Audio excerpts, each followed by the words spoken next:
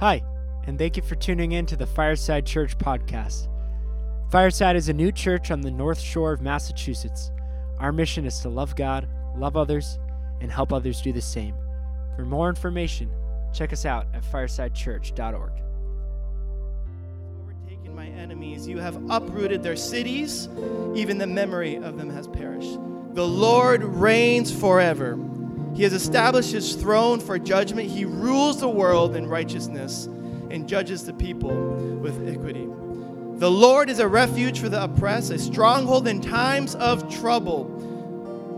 The Lord who know your name, those who know your name trust in you, for you, Lord, have never forsaken those who seek you. Lord, we come knowing that you, Lord, have already had triumph in our lives and victory on the cross, Lord. And we take refuge in your name, and we go fighting our battles in the name of the living God as we live for you, God, on earth. So, Lord, give us that peace that only you can give us. Lord, speak to us this morning. We praise your name, and it's in your name we pray. Amen. Have a seat. Welcome, everybody. My name's Andy. My wife and I, we co-lead, and Kate is not here right now. She's actually with our daughter, Ellie, at Boston Children's. So for those of you who know, my daughter has been struggling and battling cancer for about 2 years and relapsed in June and is now going through relapse treatment. So she's pregnant, and so I am doing most of the hospital stays. So this morning, she picked me up around 7:30, and then I scooted down here, and I'll go back later this afternoon. And so that's just to give you a little bit of a taste of what we're going through. But I believe that, one word that God has, I feel like, been speaking to me lately is the word season. That this is a season that we're in, and this is a season that we're in for Fireside. We just launched, we're restarting our fall stuff. We had a 2-week break, and if you look at the floors, you can see why. They've been waxing here in the gym. And so we are back here, and we're going to be back here, for a while, hopefully, who knows. But you can count us being here consistently. And we're in a new series called David's Response. And so that psalm that I just read is a psalm that was written by David when he had just triumphed over Philistines. Possibly Goliath, or possibly just a battle in his many years as king of Israel. And so what we're looking at is how does David respond to certain things in his life. And I don't know about you or where you are right now, but if you feel like you're camped in a valley right now and there's giants facing, this is a sermon for you. And I'm just so thankful that I get to share what God has been speaking this week, because it's been a rough week. I've been in the hospital most of the week. And so this Bible, God's word, has encouraged me and strengthened me. And so I'm hoping that this does the same for you. As you go out and leave here facing your giants, hopefully you'll come away with some tools and an understanding of how big our God is. So I just want to kind of get you up to speed with David. I don't want to assume anyone knows David, but David was the second king of Israel. So Israel was God's people. They're the ones who crossed the Red Sea, and they went into this area, and they were being led by judges and by prophets. So God would speak to people, and people would speak to people. And that's how God reigned and ruled. And so finally these people said, hey, we're looking around at all these other countries, and they have these kings. We want a king. Have you ever been in a place where you're comparing your life with others?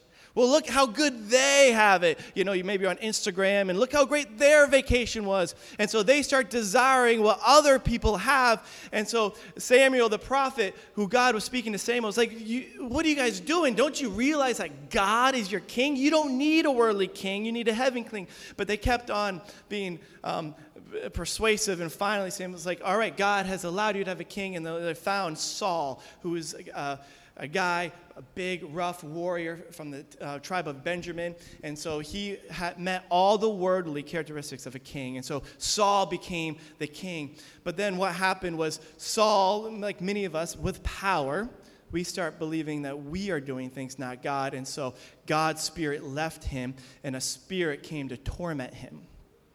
And so Saul was finally rejected by God.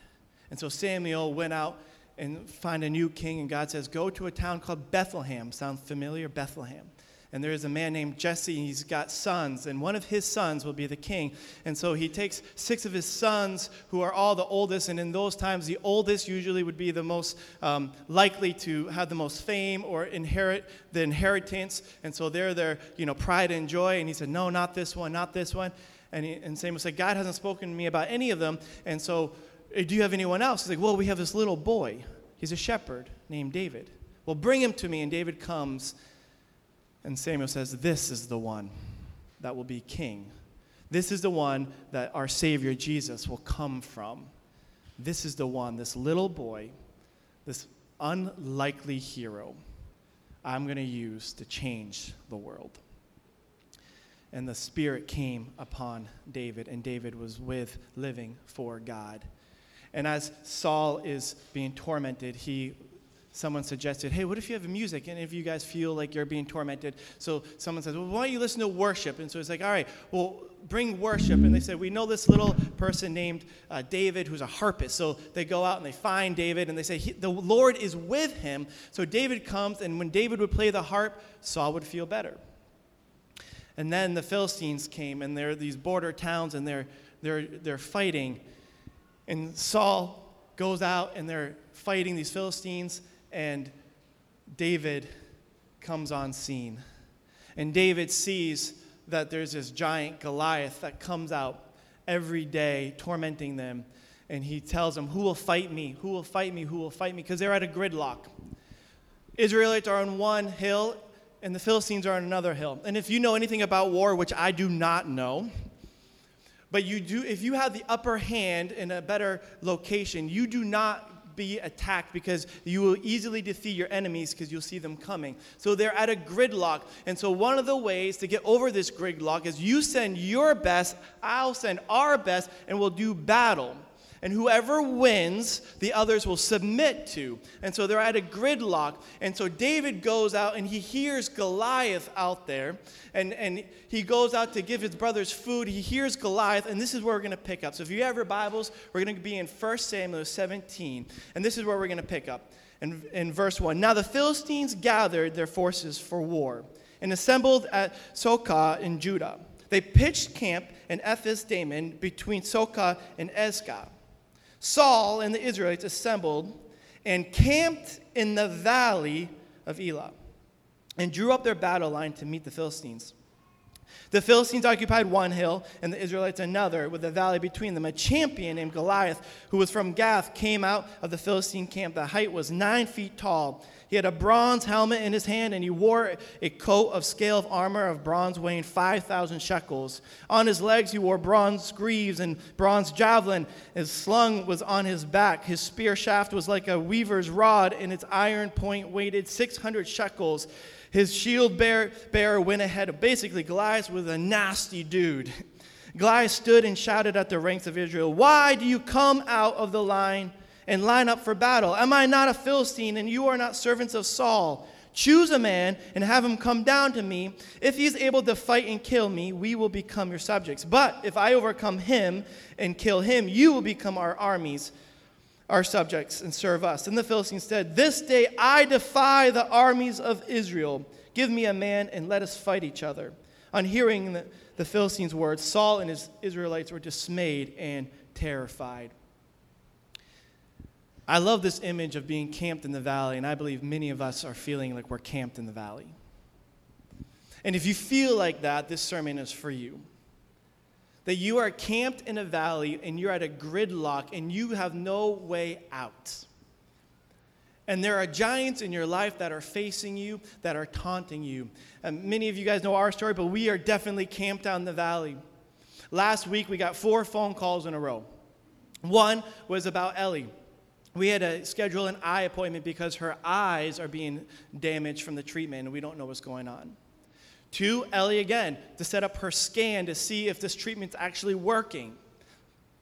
3, another appointment for our other daughter's scan to see if there's anything growing on her brain. And then 4th, Kate is pregnant, and she is low iron and needs to be infused with iron, so we need to set up an appointment. These happen all within 3 hours, and I felt like there was this giants in our life tormenting us while we're already camped in the valley. Have you been there? Have you been there? And so they're camped out in the valley. They're at a gridlock. And so how they would decide was not just a physical battle, but they truly believed in ancient warfare that the person who won that war represented the God it was fighting for. So it was not just a physical battle, but they believed it was a spiritual battle. And I think so many of us are thinking we're fighting physical battles when the reality is they're spiritual battles. That we're trying to do things with our own might and our own power, and we're trying to figure out in a worldly way where to make sense of everything, when the reality is it's bigger than that. It's a spiritual battle that we are representing God, the living God. And so, David comes on scene. He sees Goliath. And he says to Saul, "Let no one lose heart on account of this Philistine, for your servant will go and fight him." Saul replied, "You are not able to go out against this Philistine and fight him. You are only a young man, and he has been a warrior from his youth." But David said to Saul, "Your servant has been keeping his father's sheep.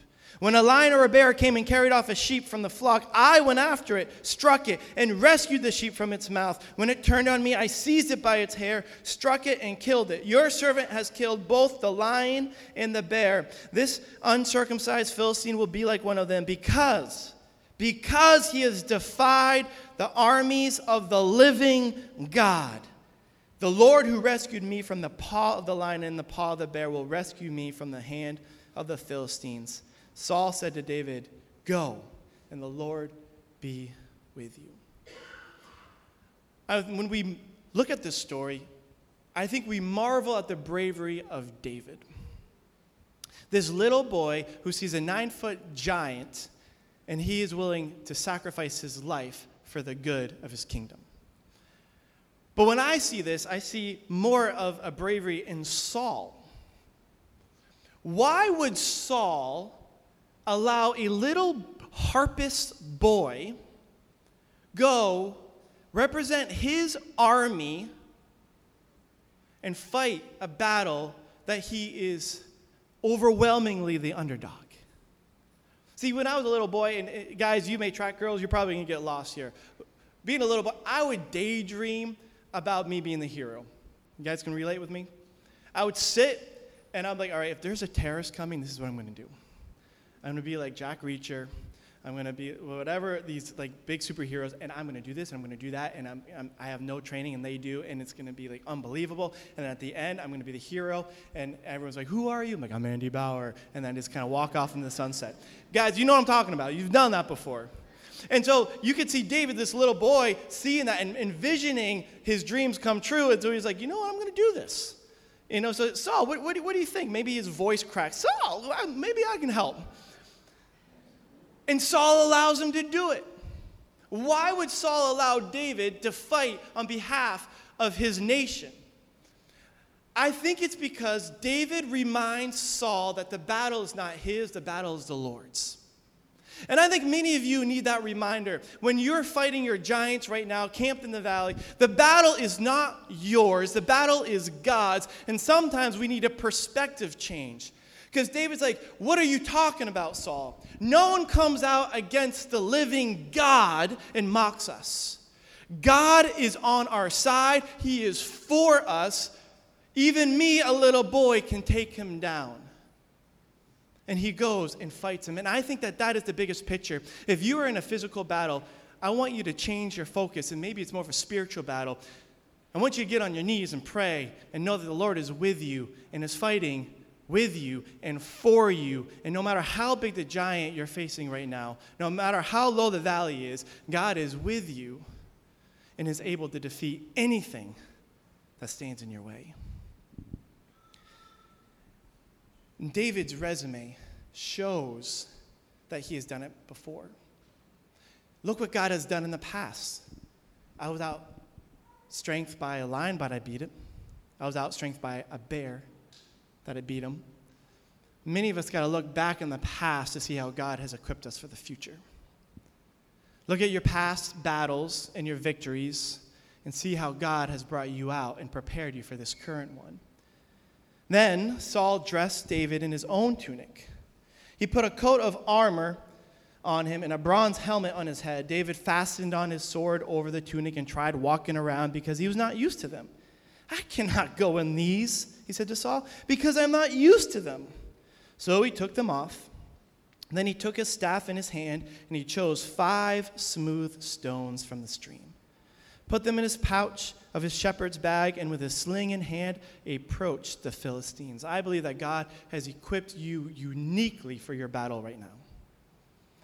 That God right now has given you the tools, and it may not be tools that other people use, but God has equipped you uniquely to face your giants that you're currently facing. I think the world tries, this is what you do. When this happens, this is what you do. When your marriage gets tough, get a divorce.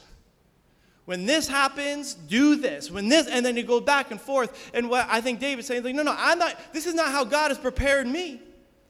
I can't go out like this. You may think this is right. Maybe many of your warriors could fight, but I'm not used to this. I have slain my giants in the past with just a couple of stones, and I'll do it again. And God has uniquely positioned you. This last week, I was actually minding the Dr. Seuss bag. We were at a stream. Have you guys ever been up to the White Mountains near Lincoln? And we were at that stream playing, and I was remembering the story. And I think these are the rocks that David kind of chose, 5 rocks like this. And he chose these rocks, and he chose 5 of them. And a lot of people ask, why did he choose 5? And the reason why most people think is because that's as many as his pouch would handle. A lot of people say, well, they're pebbles, right? When you're a little boy or a girl, you're using a slingshot, you're throwing little pebbles. That's what many of the stories are. But the reality is they're a little bit smaller than a baseball. And this can, cause a lot of harm if it hits you in the right place. And so he chooses 5. And why does he choose 5 when he trusts in the Lord to deliver him? He could have said, God, you know what? I'm just going to take 1 stone because, God, I trust in you so much. It's just going to be one and done. I'm going to slay you with just 1 stone. You know what? I'm not going to take anything. You're just going to go, you're going to trip on your sword, and you're going to fall on your sword, and you're going to kill yourself. I mean, you would marvel on that faith, right? Well, if you have faith, well, then why even prepare? But that's not how God works. See, God has given you unique abilities and prepared you for your unique battles in certain ways. So, with that, he's like, I'm going to be fully equipped. I'm going to go in fully equipped as how God has equipped me to face my battle that I'm facing right now. And so he picks up 5 stones, and maybe he picks up each stone, and he remembers a time that God has delivered him in the past. The time where he slayed a lion, or a time he slayed a bear. And he remembers that, and it gives him confidence to fight his current giant. For maybe it's you, it's like, hey, I remember that time when I lost my job, and I had no clue what I was going to do next. We started going into financial ruins, and my confidence was shot. But God provided and gave me a victory, and he takes that rock and he puts it in his pouch. Or maybe it's a time where you had some kind of relationship issue. Maybe it's your marriage, or maybe it's a boyfriend or girlfriend, and you thought, there's just no way God can save me from this broken relationship, from whatever it may be. But God has brought us through, and you see the victory in that battle, and you put that in your pouch. Or maybe it's a death in your family. Or victory has to be redefined because maybe someone didn't save a loved one. And you thought, how am I going to make it through tomorrow without this person in my life? And victories are not always easy. And victories and battles, sometimes you come out with battle wounds. But that doesn't mean that God wasn't there. And then you look and, but God gave me the strength to get through the next day, and the next day, and the next day. And he provided that peace that only he could provide. Or maybe it's your own health issue. Maybe there's something in your life that you couldn't walk, or you're bedridden, your ailments were hurting you, and you were just so physically unable to do anything, and you're immobilized, or whatever it may be, but God somehow got you through that time, and he had victory. Or maybe you're fighting a mental battle. Maybe it was anxiety or depression. And you say, I cannot get through the day because I am not good enough. That it was just overbearing you, that you felt like you couldn't even function, your anxiety, your burdens, whatever it may be, but you look back and say, you know what, that was a dark valley time, but guess what? God got me through. And you go out and you go in battle. And when David goes into battle, he goes with all these things, this confidence of what God has done in the past. And in verse 41, meanwhile, the Philistine with his shield bearer in front of him kept coming closer to David. He looked David over and saw that he was little more than a boy, glowing in health and handsome, and he despised him. He said to David, am I a dog that you come at me with sticks? And the Philistine cursed David by his gods. Come here, he said, and I'll give your flesh to the birds and the wild animals.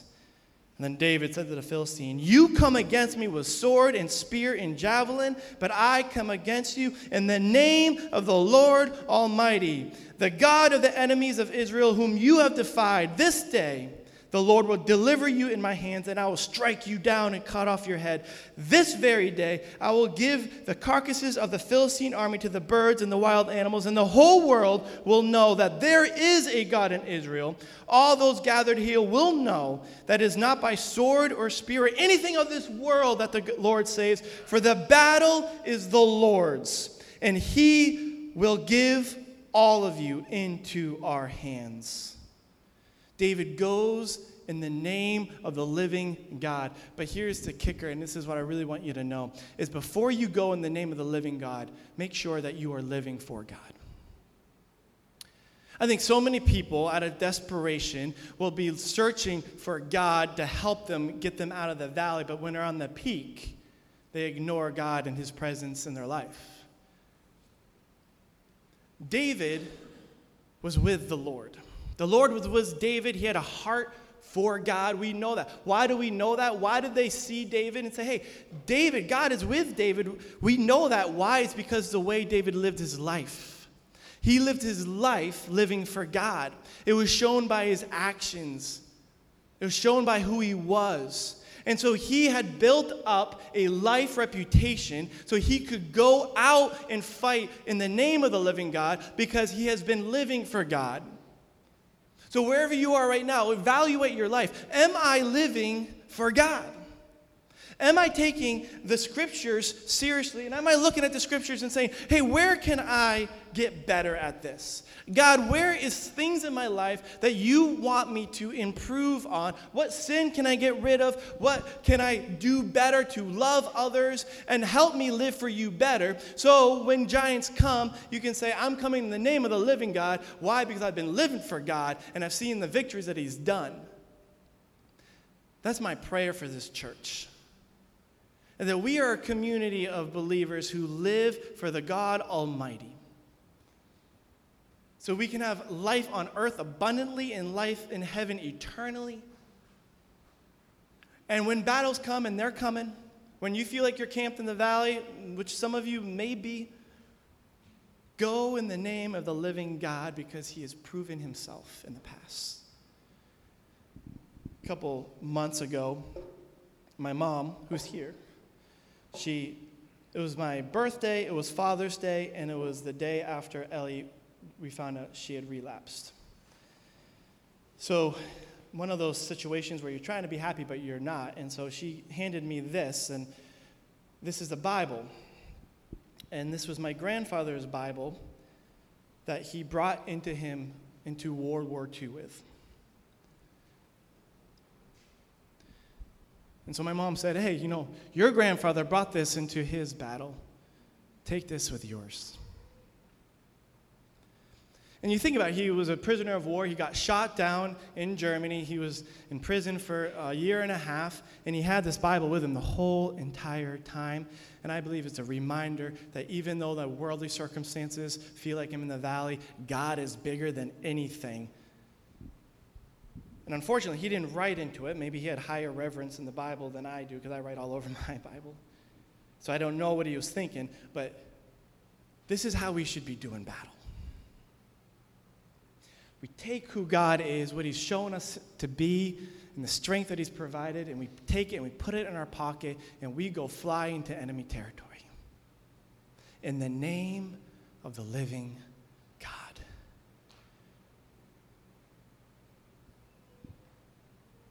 And when God delivers you, the glory is not yours or anything of the world. The glory is for God. So that all will know that there is a God. That's David's proclamation. It's not that I will defeat you so we can have a better life. I will defeat you so you will know how big and how true and how real our God is. Because if it's not, then what's the point? Live for God and fight in the name of the living God and give him the victory. As the Philistines moved closer to attack him, David quickly ran toward the battle line to meet him. Reaching into his bag and taking out a stone, he slung it and struck the Philistine on the forehead, and the stone sank into his forehead, and he fell face down on the ground. So David triumphed over the Philistine with a sling and a stone. Without a sword in his hand, he struck down the Philistine and killed him. David ran and stood over him. He took hold of the Philistine's sword and drew it from the sheath. After he killed him, he cut off his head with a sword. When the Philistines saw that their hero was dead, they turned and ran. Then the men of Israel and Judah surged forward with a shout and pursued the Philistines to the entrance of Gath and to the gates of Ekron. Their dead were strewn along the road to Gath and Ekron. When the Israelites returned from chasing the Philistines, they plundered their camp. Then David took the Philistines' head and brought it to Jerusalem. He put the Philistines' weapon in his own tent.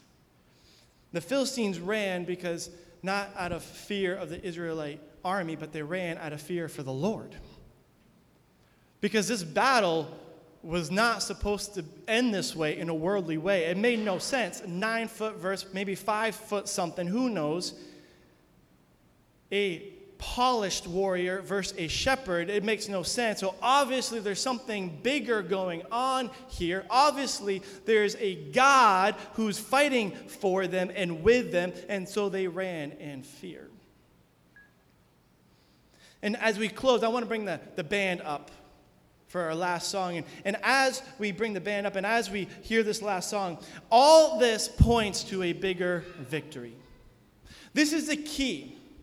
This is the key to all of this. Because, it makes you feel good to see these underdog stories. That's why when you go on YouTube or Facebook and you see the underdog story, you feel good and all that. And David is that. But there's something bigger here. Because David takes the head of Goliath to Jerusalem.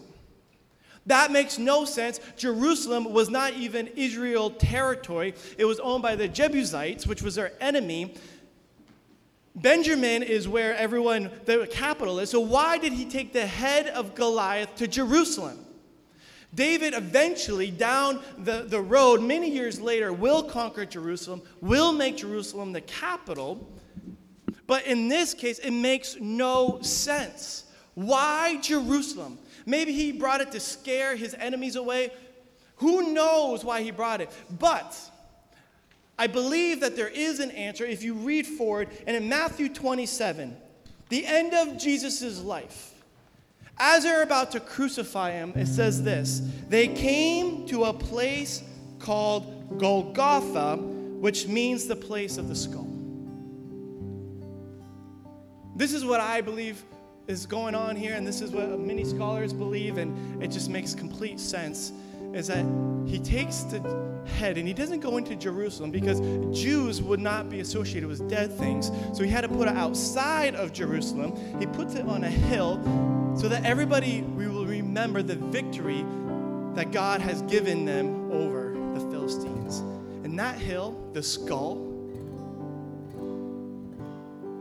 if you translate the Hebrew root Golgotha, it does not mean the skull. What Golgotha means is just a slang word for that hill that they called the skull. Golgotha sounds a lot like Goliath from Gath.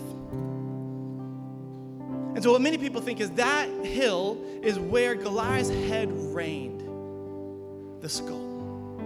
And it was on that hill that if you push fast 1,000 years later, a cross was stuck in that same hill. And on that hill, Jesus, the Son of God, hung there to defeat death itself, to take away our sins for the greatest and the ultimate victory in the history of humankind. See, you may think that it's impressive that a little boy will take a giant out. But what's more impressive is God dying on a cross for you and for me. And a victory that the enemy did not want to happen. That the devil's like, look at the world and the direction that's going in, and they're thinking they're winning. And Jesus came, and not in a worldly way, he came meek and humbly, and he come and he hang as a servant and died for us. And 3 days later, he arose, and by doing so, defeated death itself. The ultimate enemy on the earth defeats death and proclaims the ultimate victory on Calvary. And that is the hope that we live by. So if you're camped in a valley right now, just know that there is a God who has died on the cross for you and who's given you so much strength and power that you can go in the name of the living God, knowing that he has died on the cross for you, that you should not fear death because he's defied death for you. Making the Goliath story is something in the past of a good hero story, but the story of Jesus is so much bigger.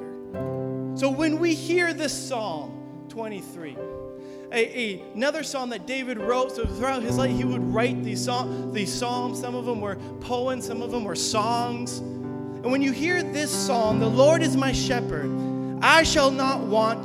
He makes me lie down in green pastures. He leads me beside still waters. He restores my soul.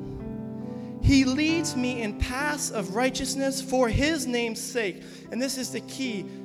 He's saying this, even though I walk through the valley of the shadow of death, I will fear no evil.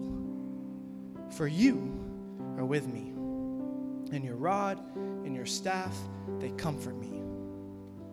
You prepare a table before me in the presence of my enemies. You anoint my head with oil. My cup overflows. Surely goodness and mercy shall follow me all the days of my life, and I shall dwell in the house of the Lord forever. Because even though you walk through the valley of shadow of no death, God is with you, and he's for you.